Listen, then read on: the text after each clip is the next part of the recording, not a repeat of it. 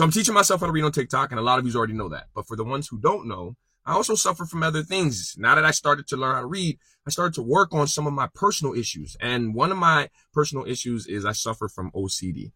I'm doing CBT, so I'm getting professional help for it.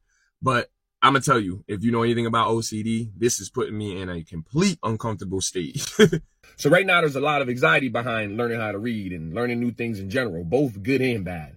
Which leads me to why am I making dates in this post? Well, for the longest time, I depended on people to help me with things, cooking, cleaning, even doing the captions in my post that you see.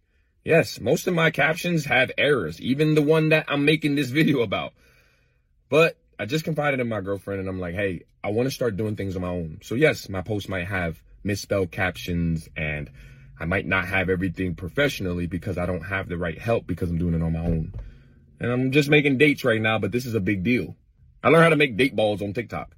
So yeah, I'm going to therapy. I'm dealing with my compulsions.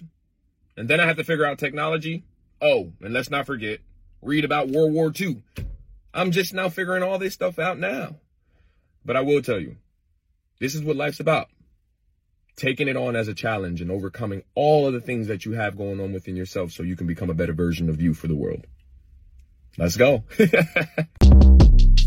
Shortcast Club.